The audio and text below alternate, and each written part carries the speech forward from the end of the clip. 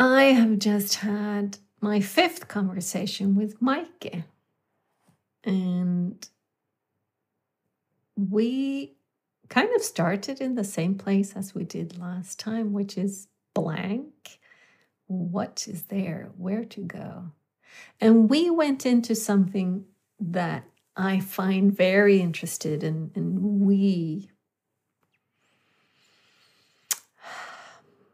sampled from different angles, using different metaphors or personal relationships to this thing, which is, what's the difference when you're being in relationship to, or in relationship with, or in relationship in something? We spend a lot of time there. So if that piques your interest at all, dive in and see if you're in relationship to, with, or in this with me and Maike.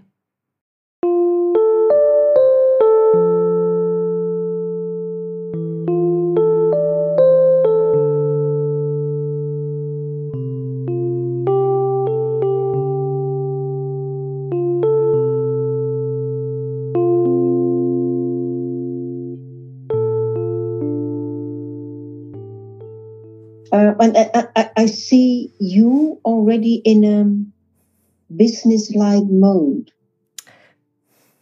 But I'm cheating a little bit. I have on these wild leggings, so I'm not really. I got out of bed 15 minutes ago. Oh, wow. I an hour ago, and I was listening to, is it Gary? Gary Prince? His latest. Wow, impressive.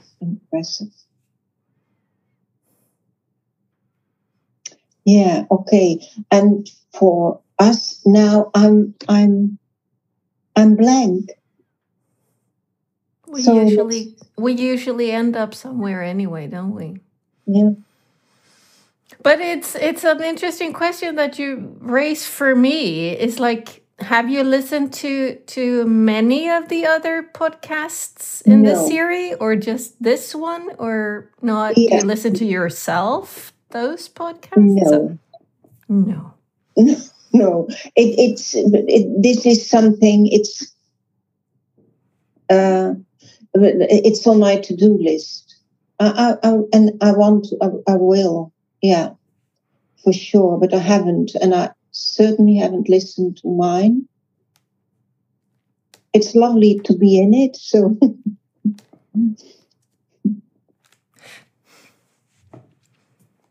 Because it's interesting when I think it really started when I did, when me and Caspian and Dominic started to do Buddhas by the Roadside. Then I started to listen to those episodes, and I have such a blast listening to them.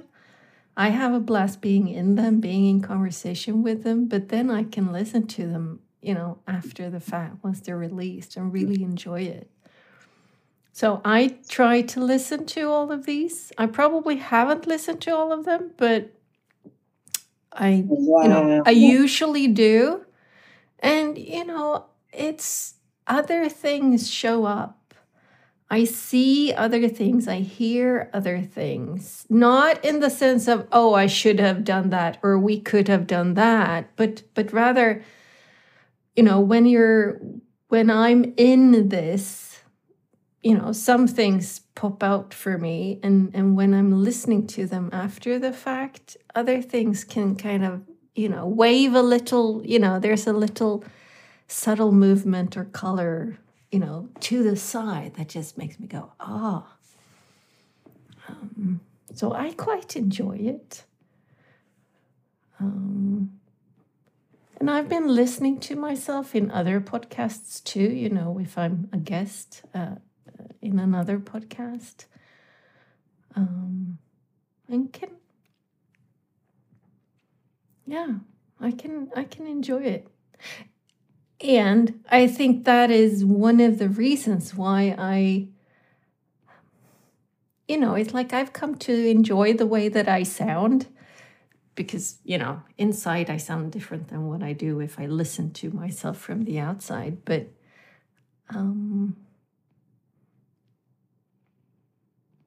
so yeah, it's quite special.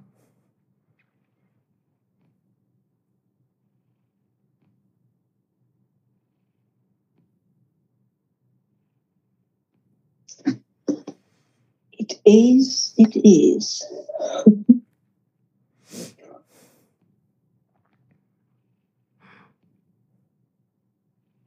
Now I have Pop the cat lying beside me on the table, and he's purring, which makes me go, I wonder if the microphone will pick up his purring.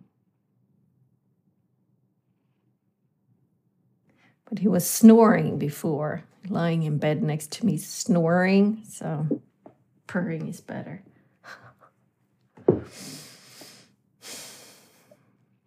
So, Helena, what will be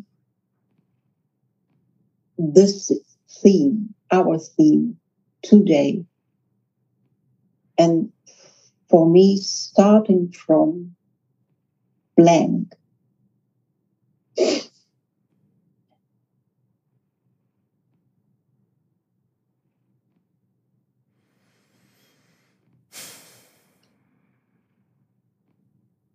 When my eyes are just roaming over the wall, when my wall I'm looking at, then I see the sentence, don't just sit there.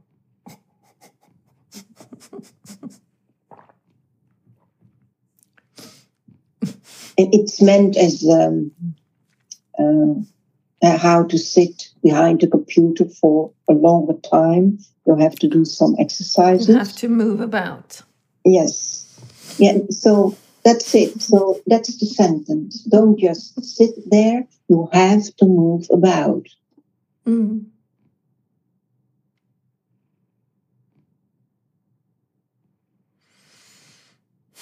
So it's defensive, I know, but so I'm starting with a question. So what is your movement about? Well, I was sitting in bed writing from yesterday's session with Dominic, process-oriented therapy session. And we ended on something that I find quite interesting, because Dominic asked me,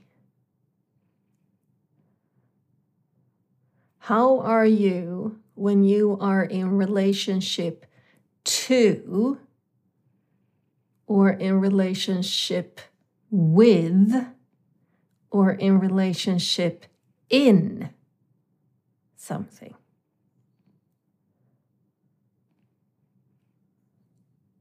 Yeah.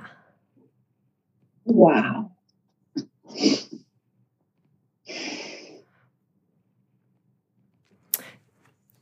And when he asked me that yesterday,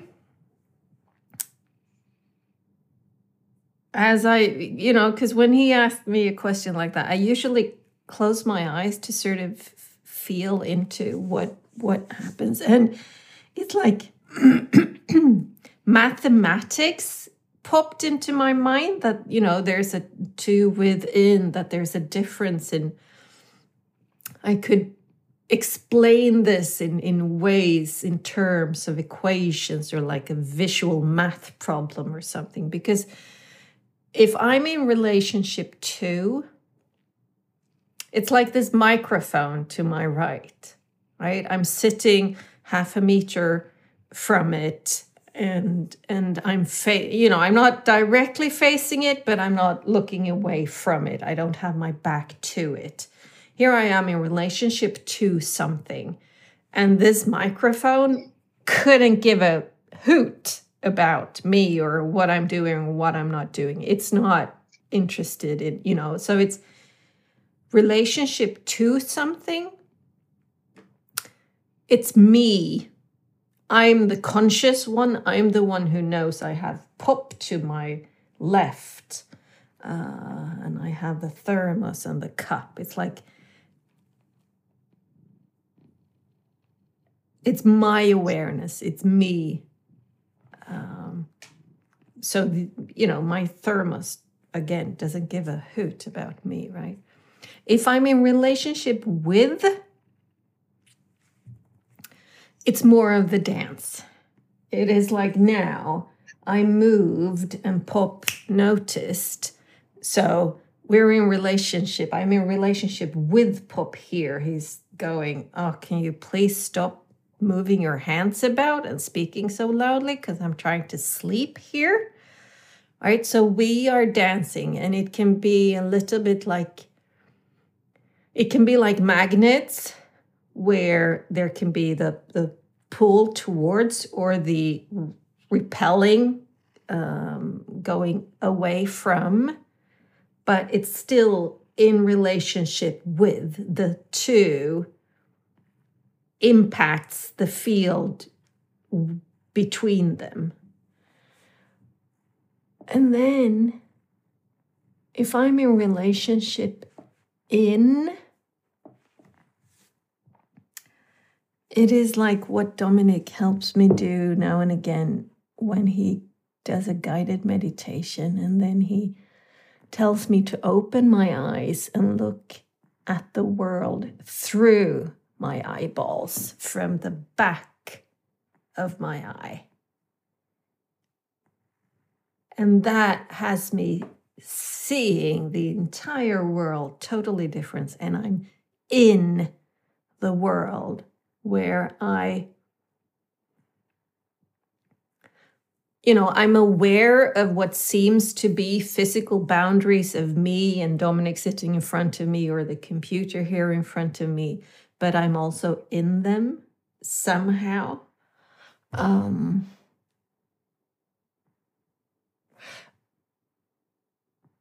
Which is a very, very, it's like a naked state of being.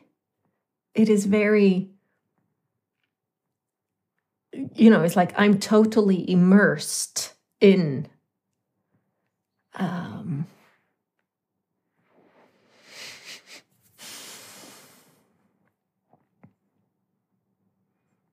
Beautiful.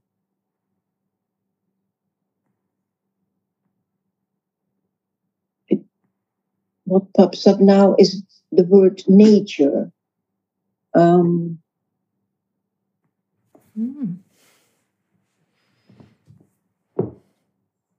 So there is a lot of advice. Let's say go into nature. You have to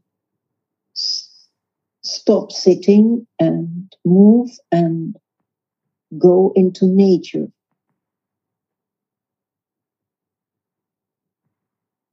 Yeah, and there is a gap, so probably it's about a starting point.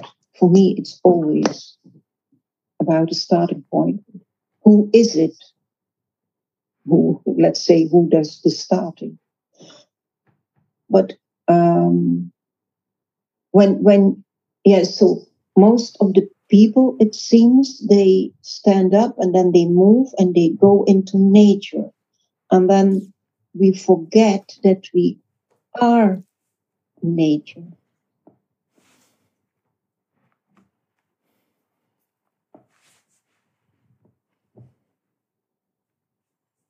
I forget that I am nature. And when I hear things like that, it's so funny. There is something inside of me that's, let's say, the dominant,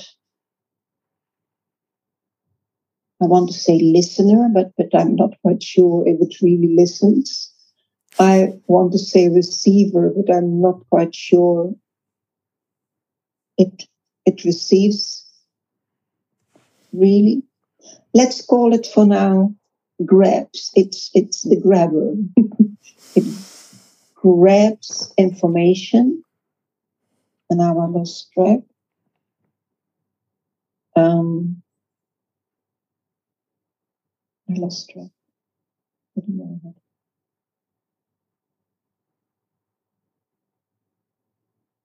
Didn't know what I wanted to say. Oh yeah, that's it. It's about, wow, all the process of listening is now coming to me. Wow, but through the grabber. So what the grabber does when it's, in this case, it comes towards me, and then it grabs immediately without receiving. And what happened then immediately there is opening up a gap. I'm here, not nature, trying to connect with nature. And that I experienced a lot. A gap between me and, let's say, and the world.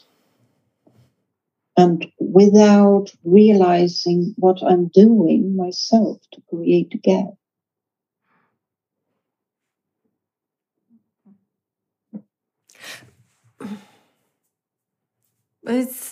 I'm fascinated that you bring up the word nature in relationship to this.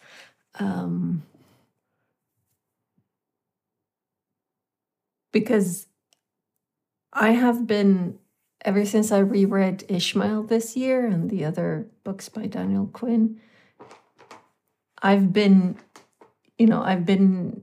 quite engaged in different types of conversations, a lot of them on Twitter, but also in the podcast, also with friends off and on chats and in book clubs. And, it's like, and I wonder if that relationship too with and in nature isn't a perfect illustration of the power of separation, like you say, based on my starting point. Based on my starting point, I can put walls in place, or I can, I'm not sure it is a removal. I think maybe it is, and then there's walls. So the being in might be the most primitive or original state of being. Which brings me to another thread, the Jill Bolte Taylor TED Talk, when the neuroscientist who had a stroke and could she could experience how her walls were removed. And as she did experience that, when the stroke knocked out function after function count, how what she was left with was this absoluteness of isness, of inness, of simply being. And it didn't really, very fluid, no boundary of herself, but rather just this being in the energy field of everything somehow. Pop. And when we're in relationship to nature, it is very easy to objectify it. It is very easy to utilize it, to take, whether it be, oil or gas or peat or coal or wind or sun or logging trees or whatever. It's like, here I am in relationship to something, and I can do what I want with this something. And then there's the relationship with.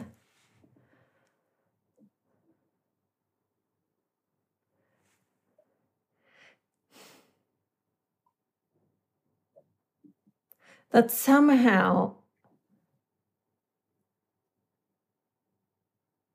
is this. I see that it is important. I can see that my actions matter. What I do will have an impact, etc., etc. But there's still this aspect of, I don't know why, I flash on control, and I flash kind of on parent-child relationship, where the parent kind of, I know better than my child, and therefore, yes, we're in relationship with each other, but I'm the one who knows. I'm the one who, that's the sense that I have when it comes to a lot of the with nature stuff. And then there's the in, which understands that I am not looking at nature. I am not in relationship with nature. I am nature. I am as much a part of it as Pop is, as the little squirrels and birds outside of my window is, as the water is, as the tree is, as this house is, as all of what is here is nature.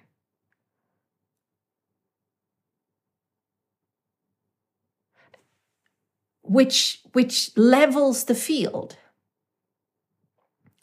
The hierarchy, just poof, it's just gone. In the width, there's hierarchy. Wow. In the two, there's objectification. There's abuse, or for the benefit of me, I get to, extract whatever I want. So it's like, and then here in the in, it just is.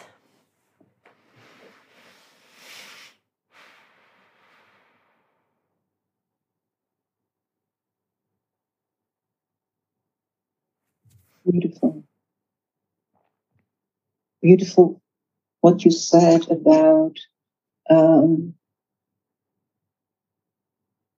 hierarchy vanishes. Mm.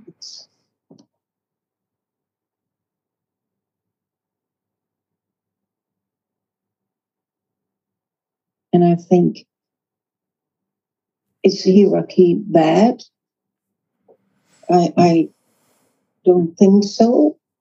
Immediately I'm thinking about hierarchy in nature.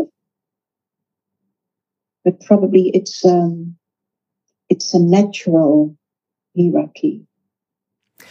Yeah, and it's so interesting because it's like, I mean, you can look at hierarchy in the way of like developmental aspects. What can a little worm do, and what can I do? And I have my cognitive brain. Yeah, but flatworms, I actually saw a video the other day of a little flatworm. They're like a centimeter long, right? They sliced it in 4 pieces. And in a couple of days, there were 4 flatworms. Each of those pieces managed to regenerate themselves. And it's just, shit, humans really don't do that. It's like, here we are thinking our cognitive brain is, the pinnacle of creation. It's like, what? Imagine cutting me in 4 pieces and there will be 4 humans in a week. It's like, whoa. It's like amazing. Who says cognition is top at the top of the hierarchy? It's like, what about regeneration? And somebody else, I read a paper on the fact that our complex brain, our intellect, our cognitive intellectual capacity doesn't really seem to be such a hit from an evolutionary standpoint, because we're the only ones. It's like fur. Yeah, there's plenty of creatures who have fur because it really serves. There's plenty of creatures that fly, be they insect or bird or, whatever. But our brain, it's like this is an evolutionary dead end. Nobody has, as yet, yes, seen the benefit from an energy. What does it cost and what does it provide? And that was just tankespjärn. I'm not saying it's right or wrong or the other thing, but we're the only ones. And a lot of other traits in nature are not in singular. They're not in a singular species. They're in you can find eyes. Yeah.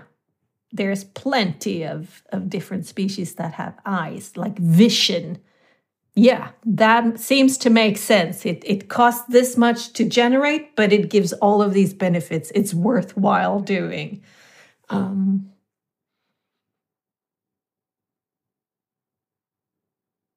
That brought me down a rabbit hole. But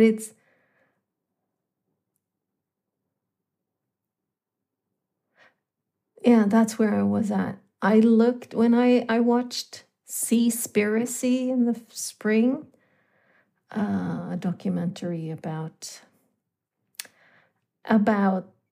the oceans, about what's going on, what's the state of the oceans. And again, hierarchy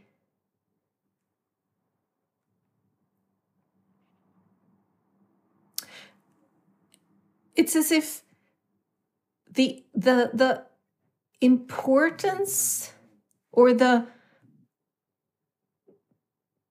what makes a hierarchy viable is not the fact that here's a bottom rung, here's something a little bit higher, and here's something, and here at the top are, the top predators or whatnot. It is again, it's the relationships. Because you wouldn't have top predators if you didn't have the other rungs. And if you remove that one, the entirety will collapse. It's like, because it's a whole. Yes. It's a hierarchy, but it's a whole. I think maybe that's I guess the circle pops in now, is entering. So the in geometry sense, there is the triangle. It's also a beautiful one, but now there is this everlasting circle. And in this, I find special that, let's say you have plankton. Probably it's not visible with the eye, and then you have, let's say, a whale, a huge whale. And in the circle, it doesn't matter. Because if plankton, the smallest one, is disappearing, the whole circle is following. Yeah.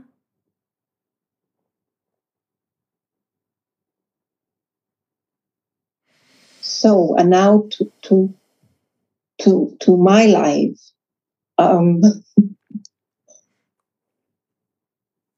What is already disappearing in a very small, let's say, the plankton, and I'm not aware of, and will have huge consequences for my own existence.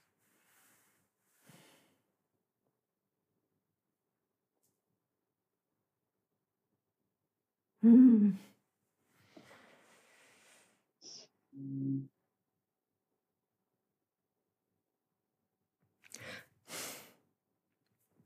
Yesterday in session with Dominic, I was reminded of a thing in the past when I, quite early on in my last marriage, my second marriage, where my then husband,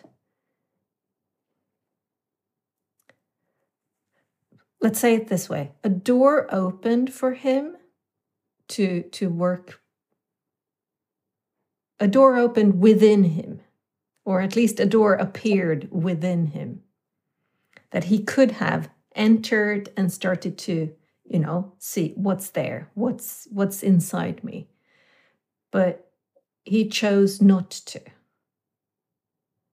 He saw the door and he said, nah, not for me. I'm not going to go.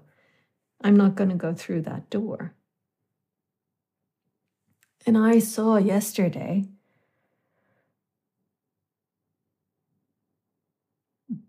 that decision is one of those pivotal ones that I'm guessing, had he made another decision, I'm not sure we would have divorced. And if we would have divorced, it would have been on different grounds than what was the reason for our divorce. So it's like, that's also an aspect of this. It's like there's, now and again, you come to a fork in the path, in the fork in the road. It's like the ones I choose will impact the whole.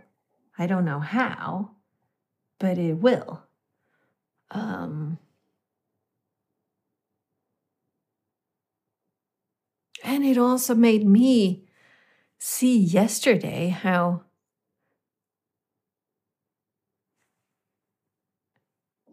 the choice he made, was hugely impactful on me.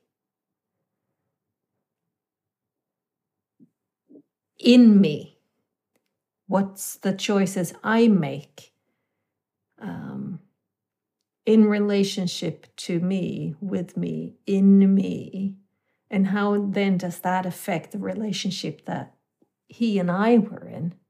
And it's just, it's like an endless maze. You just open a door and open a door and open. It's just it's like our actions and inactions matter. What I do matter, what I don't do matter, what I say matter, what I don't say matter. It's all intricately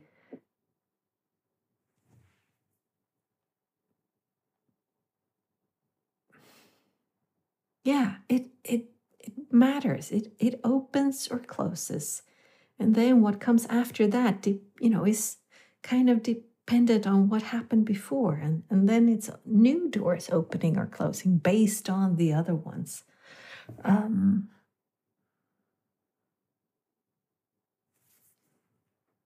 That's true. And so this is what you are creating right now, this web with millions of possibilities. Yeah. And then, so let's say you are so influenced and you come to a certain point, and then from that you will interact with me. Now I can feel it starts all anew over here. And so you let's use colors. You react or you act, and then it's red. And normally I'm a person who I have a trigger. Let's say I have a trigger to red. It's so funny. Now I can feel the enormous space I have to express myself. Mm-hmm. But normally, most of it isn't there. I'm already biased when I'm not in the now. when I'm not in nature, I will be triggered. And then it's the expected, and then it becomes a reaction. Can you follow me yet or not? I can follow you, I think.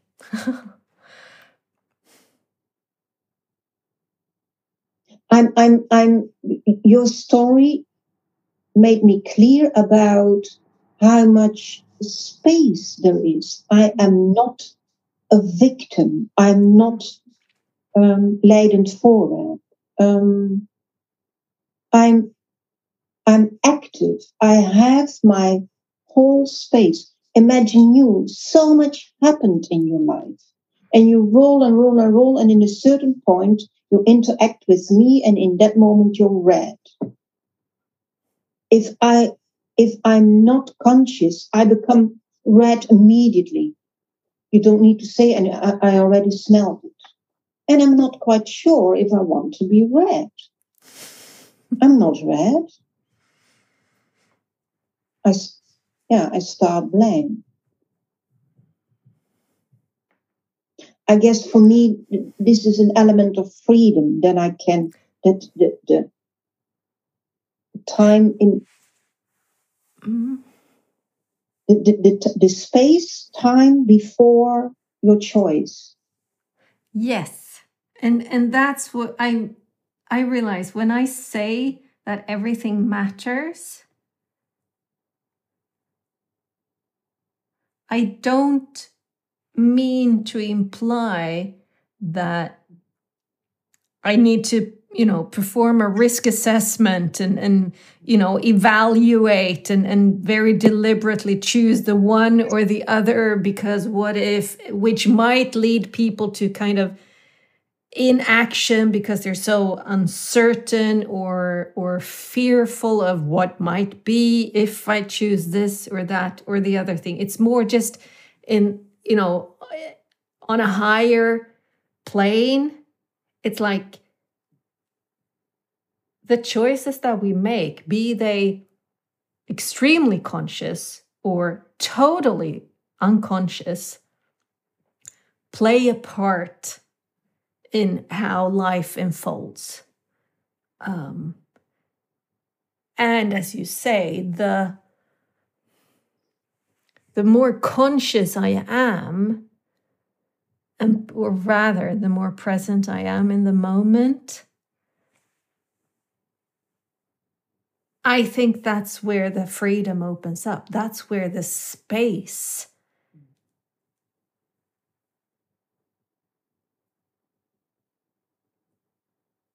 Because the opposite of that is like feeling so constricted or put in a very, very, very, very tiny little enclosed area where, the only way, like you say, triggered red. Okay, did I want to be red now? It's like, no, but here in the bigger space, it's like, how many shades of color are there? Plenty, right? A gazillion, probably. And you might go, yellow. I haven't done yellow in a really long time. Let's go for yellow.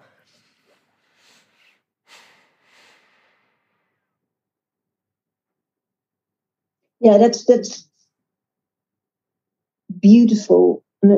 Let's go for yellow, and that there is this space to do that. I experience people, and they love to do yellow, but they don't allow themselves. They are holding themselves back. Mm.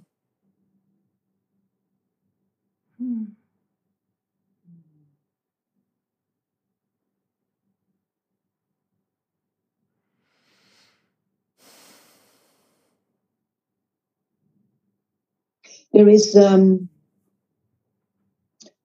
underneath our conversation, there is another one going on. for me, and I don't know. Probably I don't want to engage with it.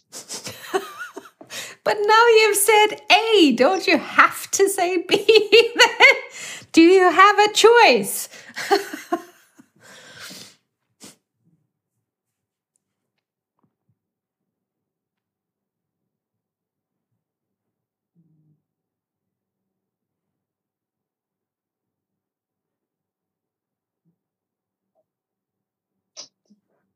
I can't say anything. I started, I don't know. And then I know already it's a defense. It's a defense mechanism. It has, I'm sad, I guess.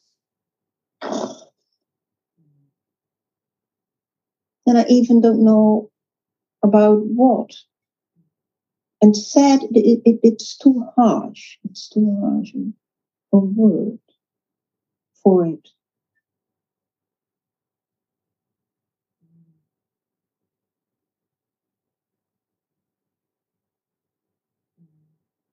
Oh, and it's lower in pulse, maybe even lower in energy.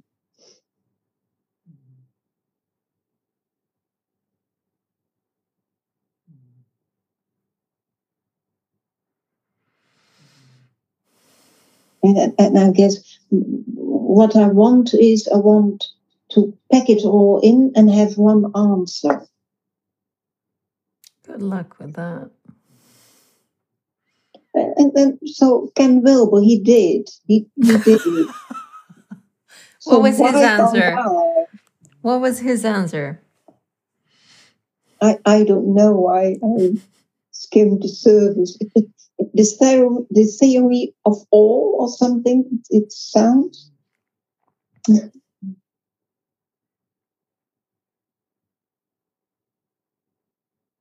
I want, Helena, I want an answer. Can you give me an answer? No.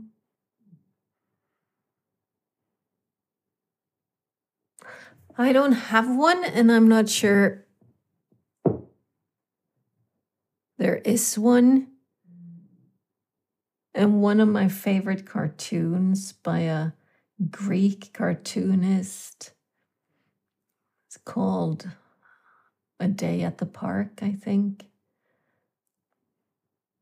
has these two creatures coming up and sitting at a bench, a park bench. And the one of them collects questions. He has these books of questions. And he collects questions. And the other one cannot, for the life of him, see why questions. You know, it would make so much more sense to collect answers. And this question collector says, oh no, answers are, they're dime a dozen, it's like you can find answers everywhere for everything. It's like, but it's the questions that open up, and the questions that might not even have an answer. And you can just kind of see the thrill in him at the opening force, power inherent in questions. And I just love, I love that. Sitting with a question can be so uncomfortable. It can have me want to have the answer, an answer, any answer, but here, quick, ready, like you say, neatly packaged. Here it is. Signed, sealed, delivered. Yeah, done. And questions, oh no, they can be like what if, or the other thing, or looking from above or below or behind, is like, I love me some questions. So no, I don't have an answer for you. I might have questions.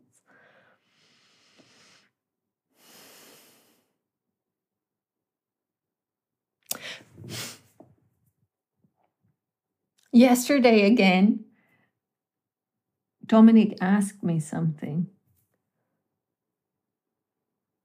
And I so wanted to give an answer because I was so uncomfortable with what might be. I wanted to give him a ready answer, a neat, tightly packaged answer that said, no, I'm not like that at all.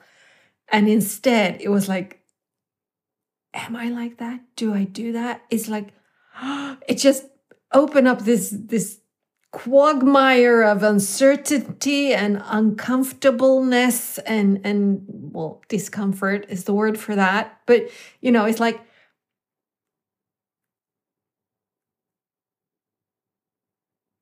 so again, that's a perfect example of where or why the question is so important, because it is this, what's there? It is that space. It opens up that space where there might be any color popping up. But if I were to say, no, it's this, it's like, yeah, it's blue, period, done. And I don't think it is blue. It's like, no, it isn't. But I would love for it to be, so that I could say it, so that I could just be rid of it. Next!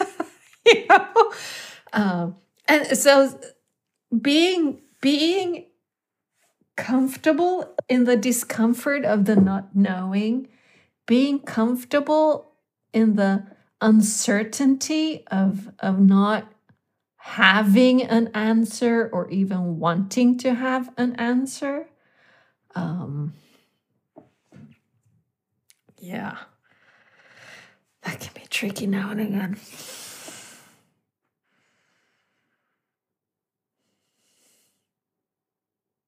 Yes, for me, what I was asking, this time I asked for an answer without me formulating a question even. Yeah. I heard a trainer said something about, it was a joke about, is there someone here to have a few questions? Become I have an answer or something. Yeah. It's ridiculous. What I love what you're saying about the question field.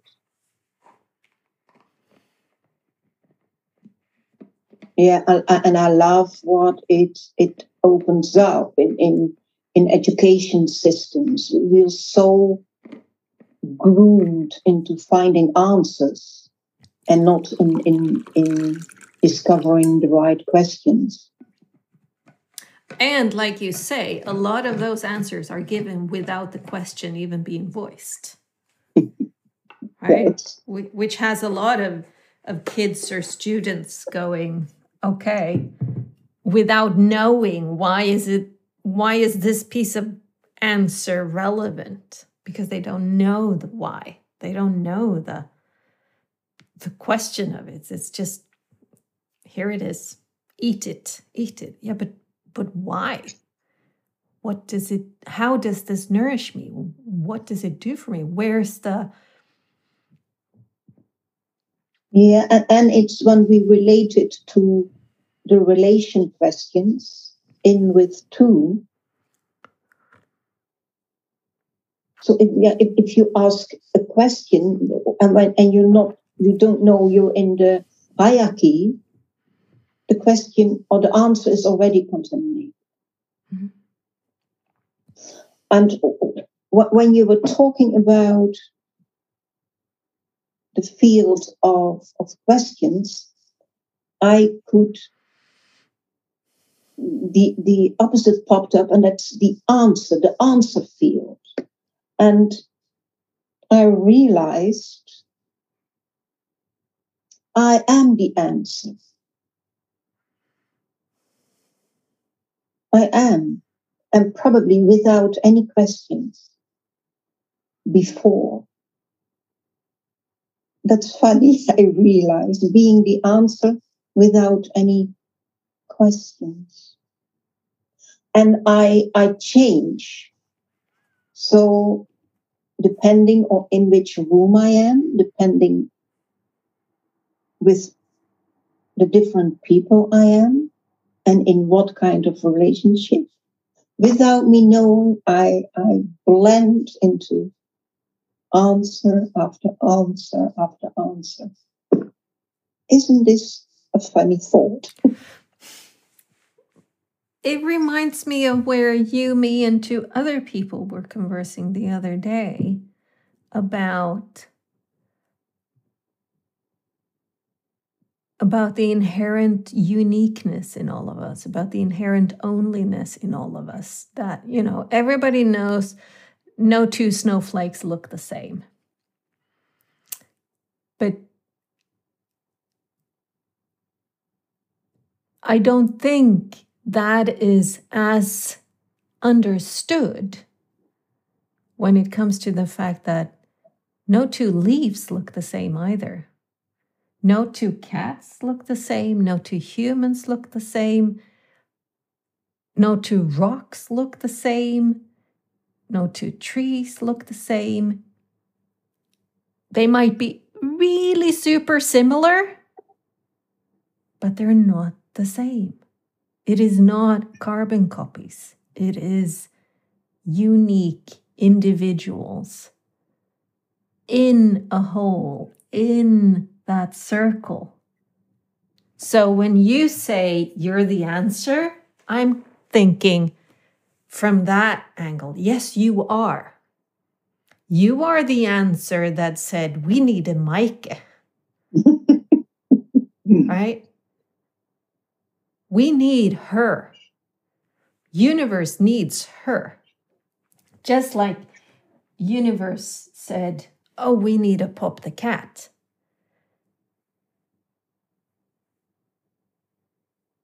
So he's the answer to that question, whatever that is, or that need. You're the answer to that need. I'm the answer to that need. So the absolutely best thing we could do is be.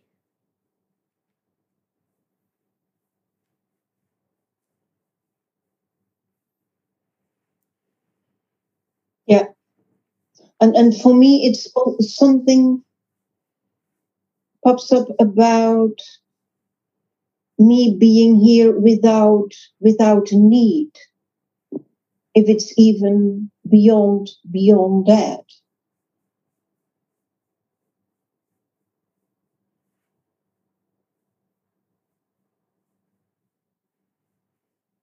It's beyond a kind of a need, and then follows this, follows that.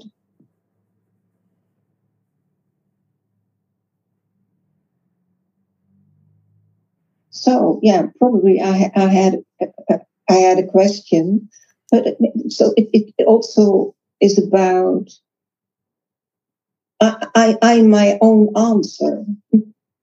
Yeah. I didn't know I was looking for.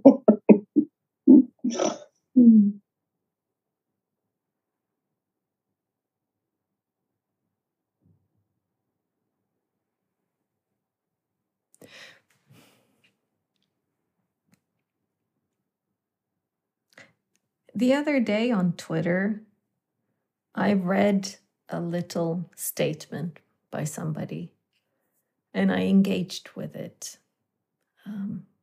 Some type of a little nugget of wisdom. And I thought, oh, this makes sense. And a couple of seconds later, another account had taken that very nugget of wisdom and put it out into the world as if it was what they had said. Not retweeting. You can take this thing and you can set it out into my feed, which makes it visible that it comes from this person and this is the statement, but rather had just copied the text and put it out as if, here's my nugget of wisdom. And it just confused me. And this person reached out in a direct message to me. I don't really know why, but saying hi. So I said, hi. And I was so confused that I actually asked, did you just take this text and put it out as if it was your own without acknowledging who it was from? And we had a little bit of a back and forth where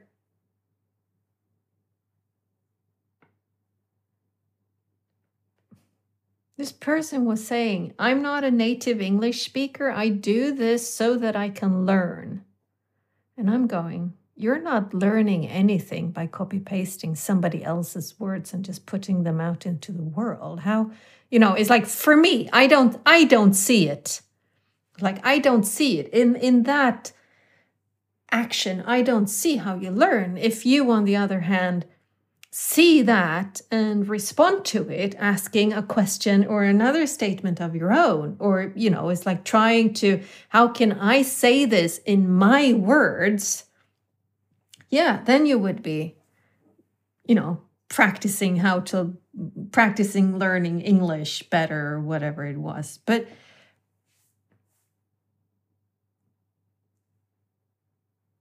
it kind of hinges at least on what we're speaking about here too. It is like, it's not interesting with carbon copies. It's not as interesting, at least. I mean, because I'm interested in you. What you give, where your thoughts might lead to, what colors you might bring, what, it's like that thing. Oh, it's so much more of interest to me. It has me want to come closer. Kind of regardless if I like the color you're putting out or not, but at least I'm interested in the fact that, okay, here's a very Maike color. It's like, can I have some more of that, please? Because there only is one Maike. And the colors of Maike can shift, It's like, it's not one color you. It's like a gazillion colors of you, but it's you.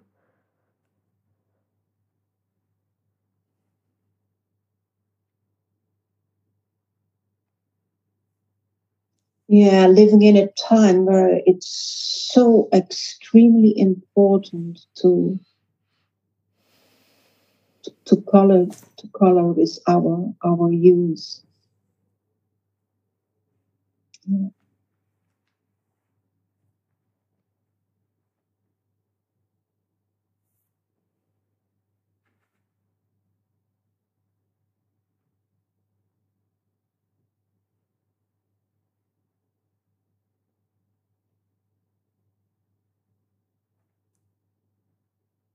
Yeah.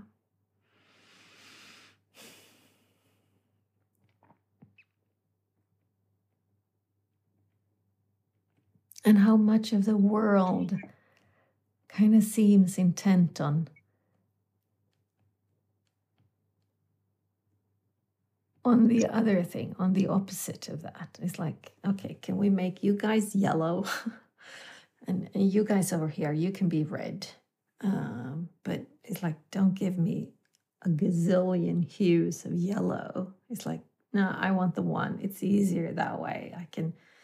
I can clump you together. I can categorize you. I can say you're good or you're bad or the other thing. And it's like,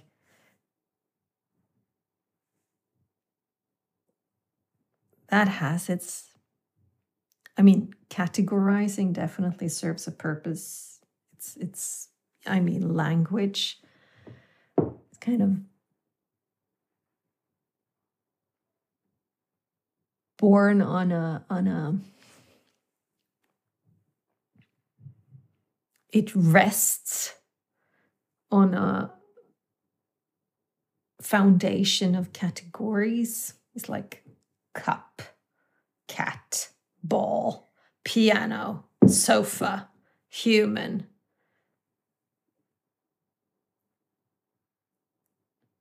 And also so much more than human. This human that sits here is like not just with bunny ears a human. It's like, this is Helena, and what is that? And so much more than that too, because there's the in us, it's like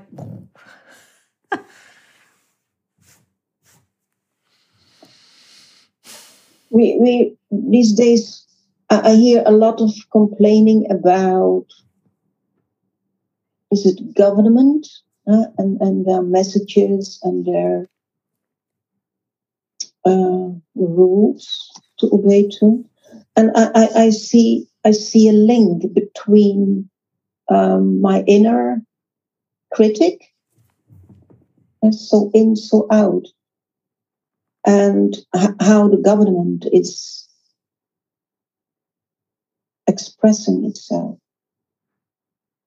So, like you say, they love to categorize. They need to categorize, otherwise you can't control. And that's the same with, let's say, my inner critic or whatever, or my ego. That's on top of it, control. And there is a triangle, and the steering mechanism is on top of it, and it needs to control and push down. What, this kind of yellow? No, never. Over my dead body. Try again.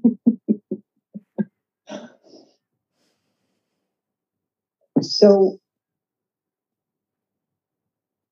I guess I don't know if I make it up, because these days I have an answer, what's coming through me, what's going on in the world. I want to answer it in the same way. Don't do that, do this, like that. So, and then my dictator is coming out.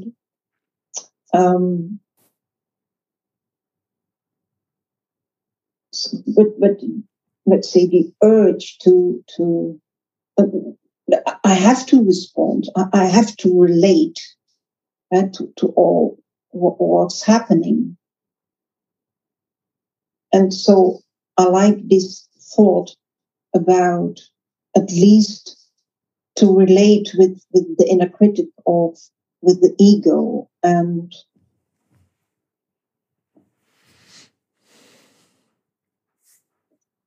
become, let's say, more freer than I am from, let's say, from the inside out.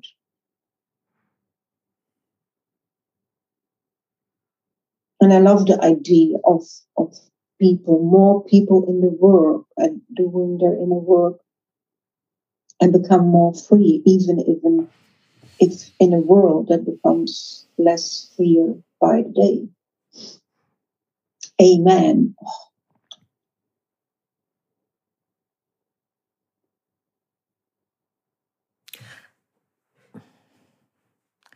That reminds me of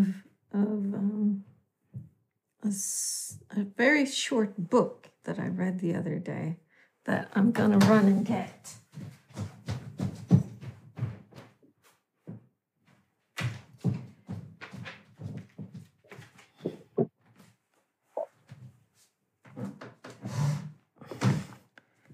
Because there was a piece in it that made me go, oh my God.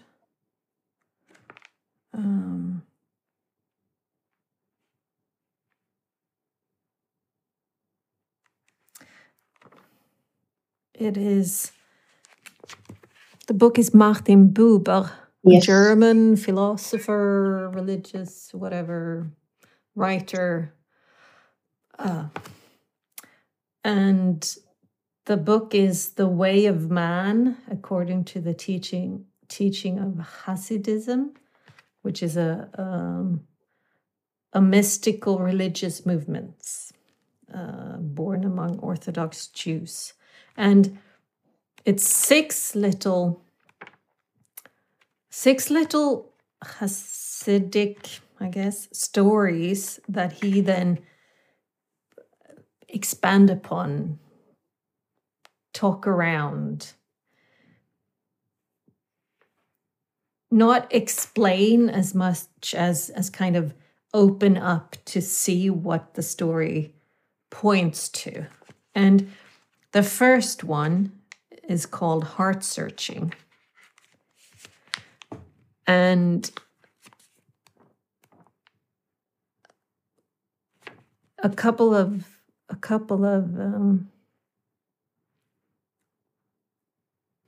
pages in, it says, the decisive heart searching is the beginning of the way in man's life. It is, again and again, the beginning of a human way. But heart searching is decisive only if it leads to the way. For there is a sterile kind of heart searching which leads to nothing but self-torture, despair, and still deeper enmeshment. So when you said, I would love for more people to do the inner work, to find the freedom in that, to have that freedom, I go, yes, and not all inner work won't automatically lead to that, because there is this sterile type of heart searching. There is a inner work that can be done in such a way that it actually just closes you down even further and further and further, and strips you of options rather. And it was just, it is that, for me, it's the difference between if it's closing or if it's opening. If it's reducing or enabling, if it's, it's like, and perhaps it's even more than that. Perhaps it's not open and you shouldn't close. It is that there's movement. That, because I can come up against something when I do inner work that just closes me down completely. Right now, right here. But if I sit with it, or, some time moves and other insights, then there might be an opening. But if it closes kind of permanently, if the work I do just closes me down and I'm not, it's like inhalation, a great thing, but it's really pointless if you don't have the exhalation. Exhalation, a great thing, but it's really pointless if you don't have the inhalation. Am I making sense at all? I don't know yet. It's beautiful what you are saying, and for me, it's totally new. Let's say when I'm using the words the work, for me, also connected to the heart, and it's what I experience is space. It when I make it smaller and bring it down to the trigger, triggers can be detonated, and that's my freedom. That I open up, that I become more aware of the space I have when something comes towards me. When I triggered, it's kaboom immediately. So that's what I experienced up till now. And now you're bringing in a total new concept of me that you can do inner work. Wow. And that it brings you down, yeah, not what he calls on the path.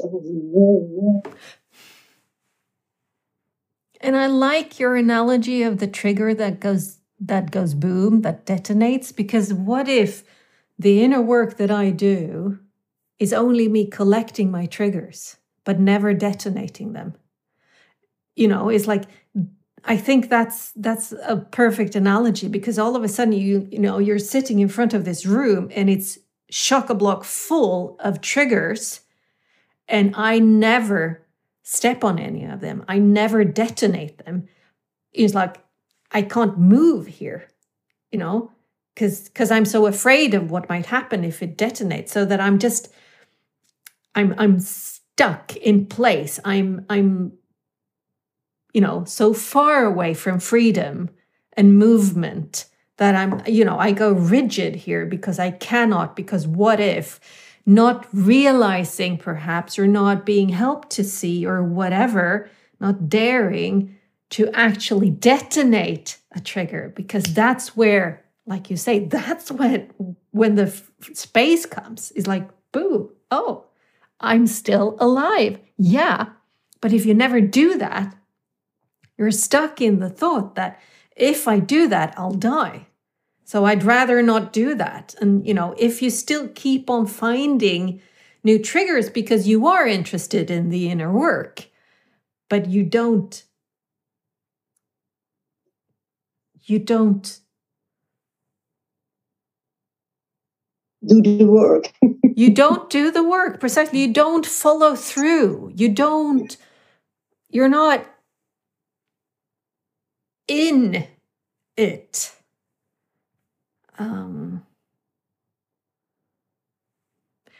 And, I say that I was afraid to meet people, truly, truly meet people, before I learned how to do gentle with myself, because I was so harsh that I was afraid to meet you, because I was fearful of what I might find in me that I would not want. I would not want to own it. I would not want to have it. I did definitely not want to know about it, So I shut down connection with others. I kind of stayed in this two place, because I was so afraid of being in relation with me that it was impossible to be anywhere near in or with relation with others, right?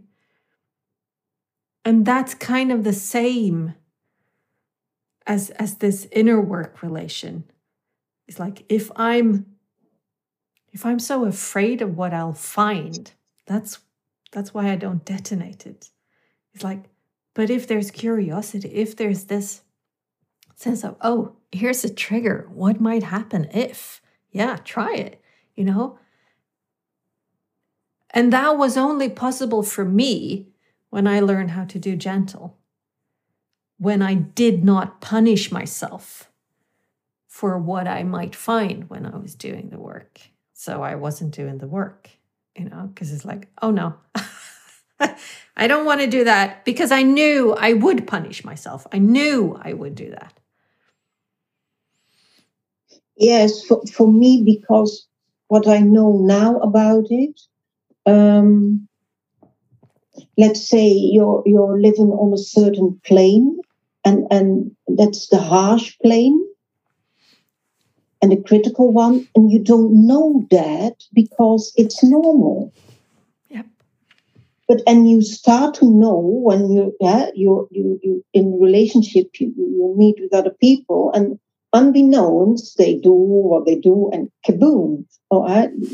So, but now I know it's so important if you work with someone or with yourself. First, again, who are you? So if you're on this harsh plane, you first have to, let's call it lower in a gentler plane. Otherwise, it's the harsh one who is receiving feedback. It will explode. You really need to lower, and then you can receive this one, and it can land and Yeah. relax a bit. But if we bring you bring a very special element in this in the work with yourself, and if we bring this in your first gem about relationship, so you can do the work in, with, and to. Yeah.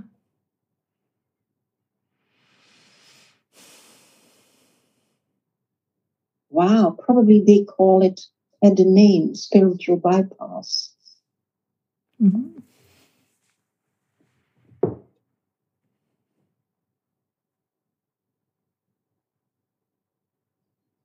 And in the end, probably there isn't anyone or anything that needs to be changed.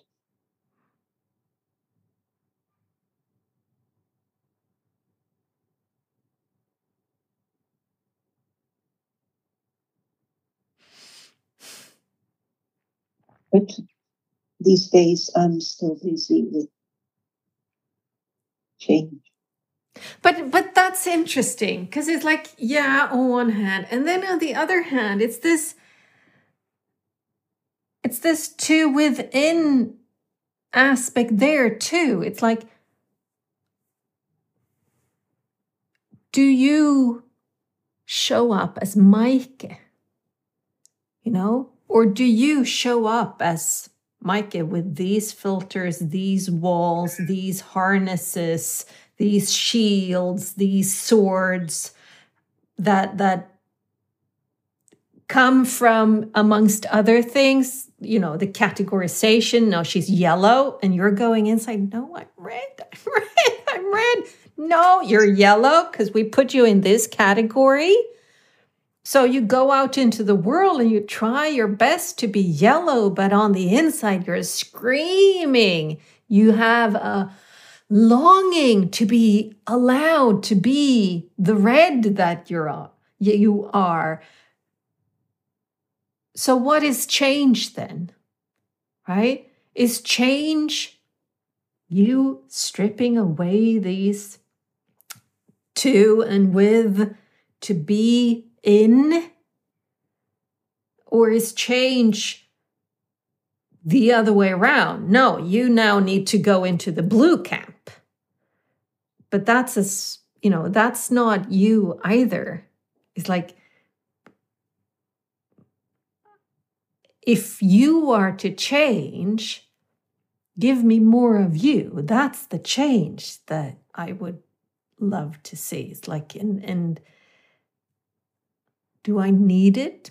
No, but it makes me happy. There is that exhalation to be around people who, when they show up, when I sense that they are them and not all of these like externally put on layers. So what is change?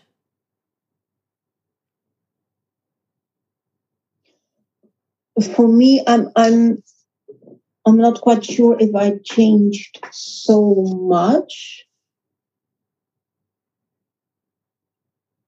It's more about, for me, the change is in showing what I am, or showing what I'm hiding. Yes. So, and I know the end now. And it's not, I wanted to say bag, but let's say more nice, a container of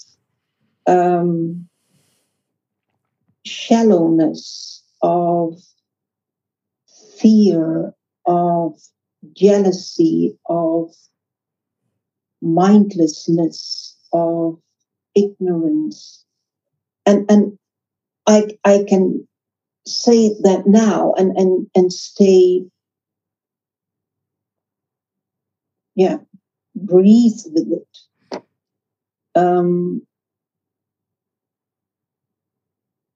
And for me, it's important if I'm with you and to open up to that, to if it's in the moment, to open up. And this is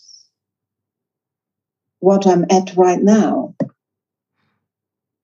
So that I can open up about it. That's my, if we can talk about change, that's my change. And also that I know now I'm wide as wide can be. I'm kind. I'm sweet. I'm funny. I know that. So that both are there. It's so about allowing, I guess. That's also a change from control to allowing, and to, I like the moments where I can surprise myself. And there is also an aspect of me that I don't know yet, and that's much more present than ever was. I only thought about myself in black and dark and nasty qualities. And I mean, that's when you say, I don't know that I've changed that much, I can look at me and go, boy, have I changed a lot. Because that's my experience of me. It's like totally different from who I was 20, 25 years ago.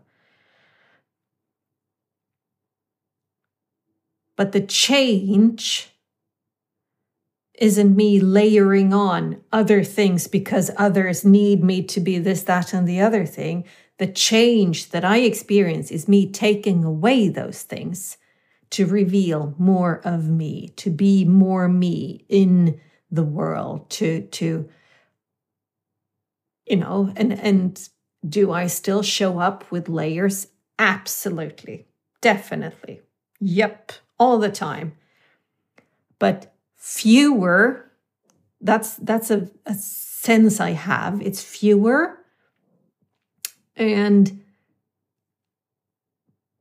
perhaps a little bit more see-through, so that who I am, I think, shines through more in any given situation than 25 years ago, when it was like, keep that weird thing you are inside and then show up as this or that or the other thing.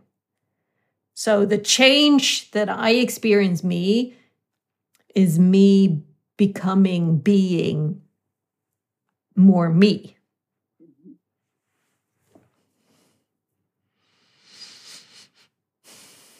Yeah. And again, true and nature pops up. True nature. Your true nature. My true nature. Yeah. Which isn't a static.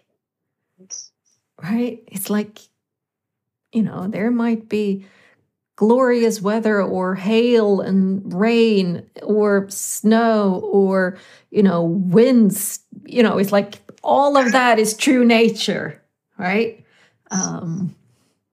Yeah. A lot of it's about, let's say, when you're applying for a job from, let's say, the outside world is pushing you into certain colors, and you need to answer it, and this is orange, you want orange, and is it No, there's another spot. You're not allowed to. What a difference it would have made, I don't know in what, if we had an education system with this, that you look at a child, let's say, as I call it, a blob, and the blob, it's always moving. So you're in a classroom with lots of blobs that takes on millions different colors. And that's a change of me. That it's only a few years ago that I started to think about myself as a moving landscape. Yeah. We can't. And what came through just a minute ago is about what's extremely important is your potential part needs to be close by. So because you're growing into it and you don't need to know it, but it's a bit about what Vanessa did with her own developed exercise. In the circle, she used words she wanted to grow into, and outside the circle, the words she wants to let go. Mm. So if you're in the grips of a harsh critic, it crunches any possible potential that's nearby. And that is that sterile heart searching. Okay. I think. Okay. Right? It is that thing. It is where, yeah, you're finding these things, but you're not letting new things in and releasing old. You're just kind of, you're just doing the logging of it and not the moving in it. Horrible. Yeah. Yeah.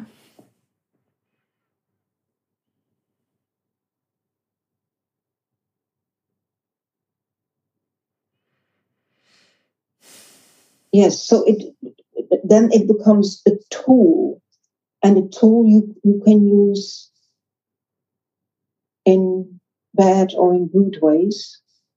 Yeah. Yes.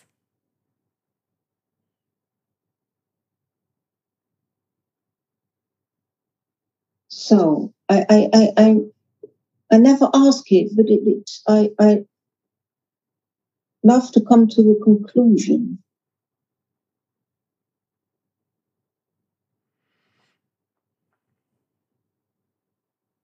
And for me, it's who is the one who's doing it or who's being. Otherwise, you can go through the motions and then. And I think you're right in that. If it is the harsh inner critic who's the one doing the work, good luck. Right? It's like, who am I being here? But if it is the one who does gentle, you'll get a different result. If it is the meta me that can see that here comes the harsh inner critic, has this to say, here comes the gentle one, has this to say, here comes the old wise woman, has this to say. It's like, so you're absolutely right. The starting point, the observer, through whose eyeballs am I seeing this? And yeah, for me now, what becomes more important is to keep the potential energy lively. Yeah.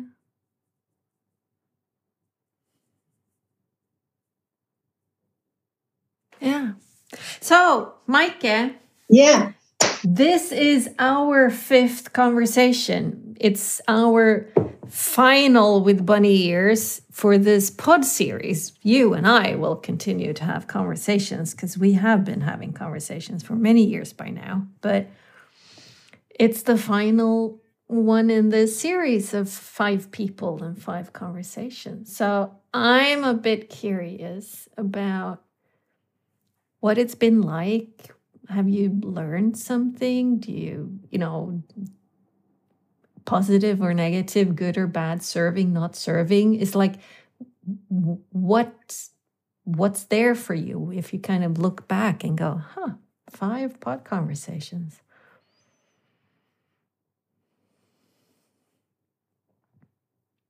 Yeah, I wanted to say I loved it. I love it. I really, really, really love it. And now the word admiration pops up. Yeah, the way you do it, it is, I never felt expectations or pressure, or what happened is really the meandering. And what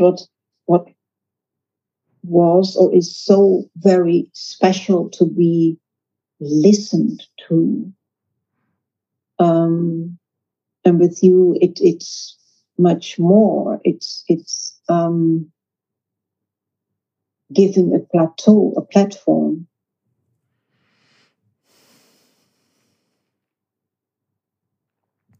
And then, so what you have done, you made me real.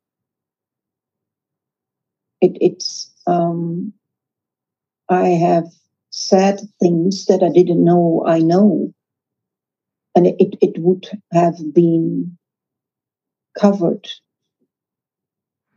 laying dormant underneath. And you, in our conversations,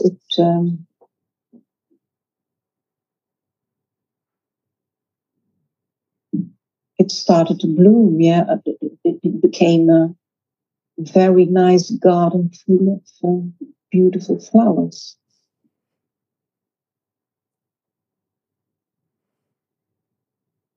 And the relationship I like. So this comes up between you and me,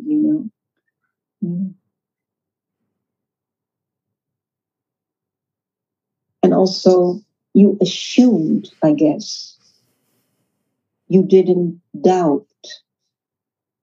You assumed something will happen. No, I knew. Yes. Okay. Yeah. So that knowingness and that trust in me, that, yeah, it's an extremely nice place to be in for a while. Feel safe.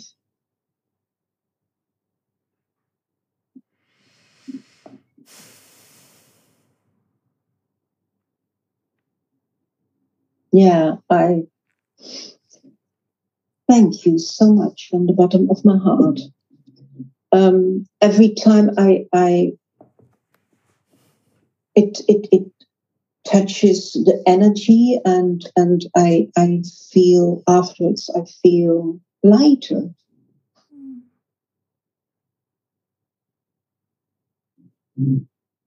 I guess, yeah, you gave the best you can give to another human being. Being seen, being heard, opening up.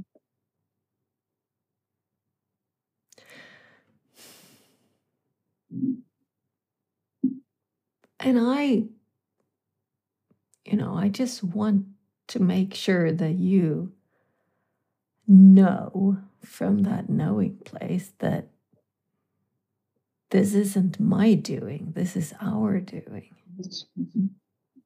You know, if I've made you feel seen and heard and listened to, you've made me feel seen and heard and listened to, right? So it is very much that co-creation, that thing that we make together.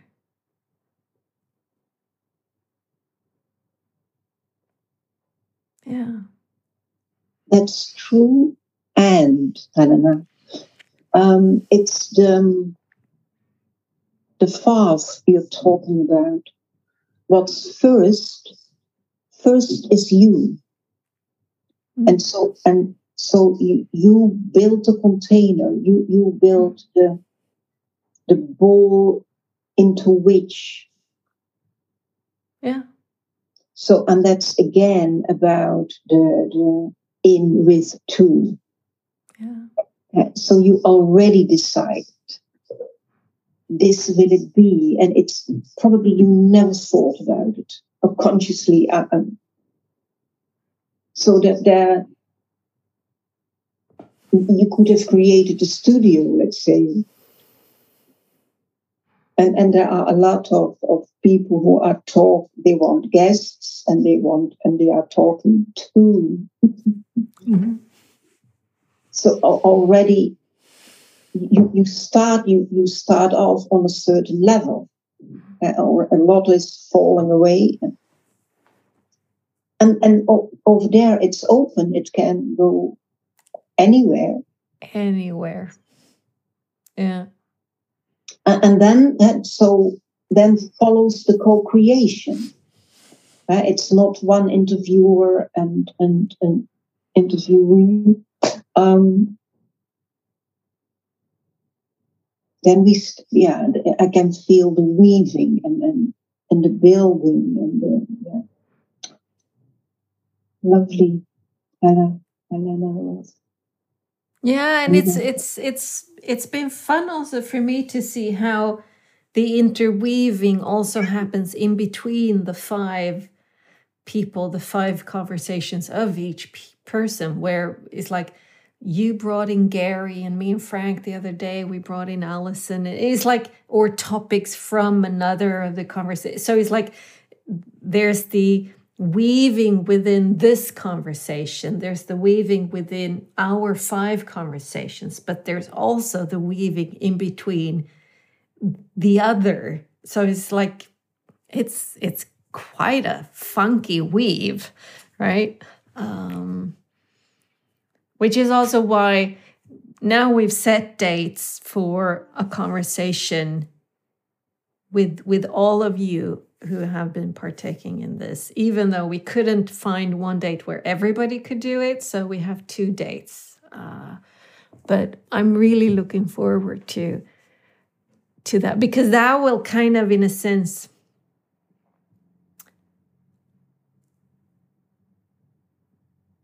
make that weaving in between that has happened become a little bit more solid somehow, take on a more like tangible shape or form or color, so I'm really looking forward to that, to see how that feels. And I really love you for what you are doing, all the work you're putting in, the technical work. But for me, it helps me so much to be in these days and this world, and knowing what you're doing, your hard work with team.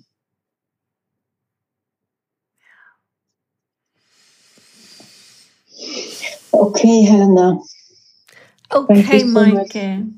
Thank you for today, and thank you for being a part of my first season. This very like true experiment to see what might it be. Yeah, it's been fun. And we'll see each other. Yes, of course. Yes, Yeah. that's for sure. Thank you Excellent. so much. You make a great day, my friend. Yes, you too.